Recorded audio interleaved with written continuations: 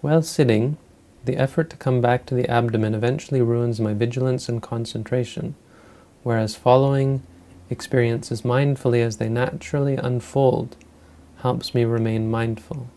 Isn't it contrary to the teachings? What should I do? No, it's not contrary to the teachings, necessarily. Now again, you have to be honest with yourself, which we often aren't, I'm sorry to say. When you're actually, when the problem is actually bringing the mind back, or when the problem is simply the suffering that you have in the mind and the disinclination to deal with it. So sometimes when we come back to the present moment, when we come back to the here and now, it's unpleasant because our mind is inclined to go with it, to enjoy things and to be fluid and to just let the mind go let the mind go chase after objects, which is disrupted by the practice of mindfulness. So there's two aspects. When you force your mind back to the stomach, that's wrong, because it's not being honest with yourself about the nature of reality. You're deluding yourself about the idea that you have some kind of control and can benefit from trying to force things. But by letting your mind go and just following after whatever comes up, then you incline instead towards laziness and indulgence. There's the potential to indulge and to enjoy experiences and give rise to liking and attachment. So one experience that comes up is not it's not ruining your vigilance, but it's going to ruin your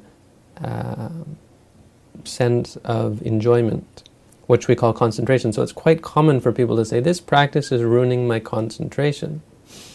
It's designed to do that, because your concentration is not necessarily wholesome, you see. You can be concentrated on a bad thing. Angry people can be, maybe not from an Abhidhamma point of view, but can be in some way very, very much focused. You can be very much focused on sensual desire. You get caught up in watching a movie or listening to a song, and you can become very much entranced by it in a bad way. You see, because there's a whole bunch of sensual of defilement in there, and so by breaking that up, it's unpleasant. It's like crying like a child. When the child gets what it wants, it's totally at peace and it's totally focused. When you take its toy away from it, it starts to whine and complain. And so that's essentially what the mind does when you bring it back to the present moment. It whines and complains. So I would say oftentimes you're not actually forcing the mind back, you're just choosing something neutral, which the mind doesn't like. The mind doesn't want to come back to the stomach. That's boring, that's useless, that's uninteresting.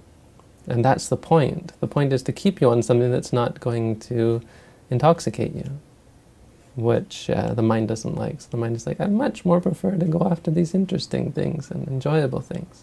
And that's mostly what you're feeling. Now, if and when you're actually forcing them, that's not you, but that's mostly what people feel, and I'd imagine in much of what you're feeling is that. That's my guess.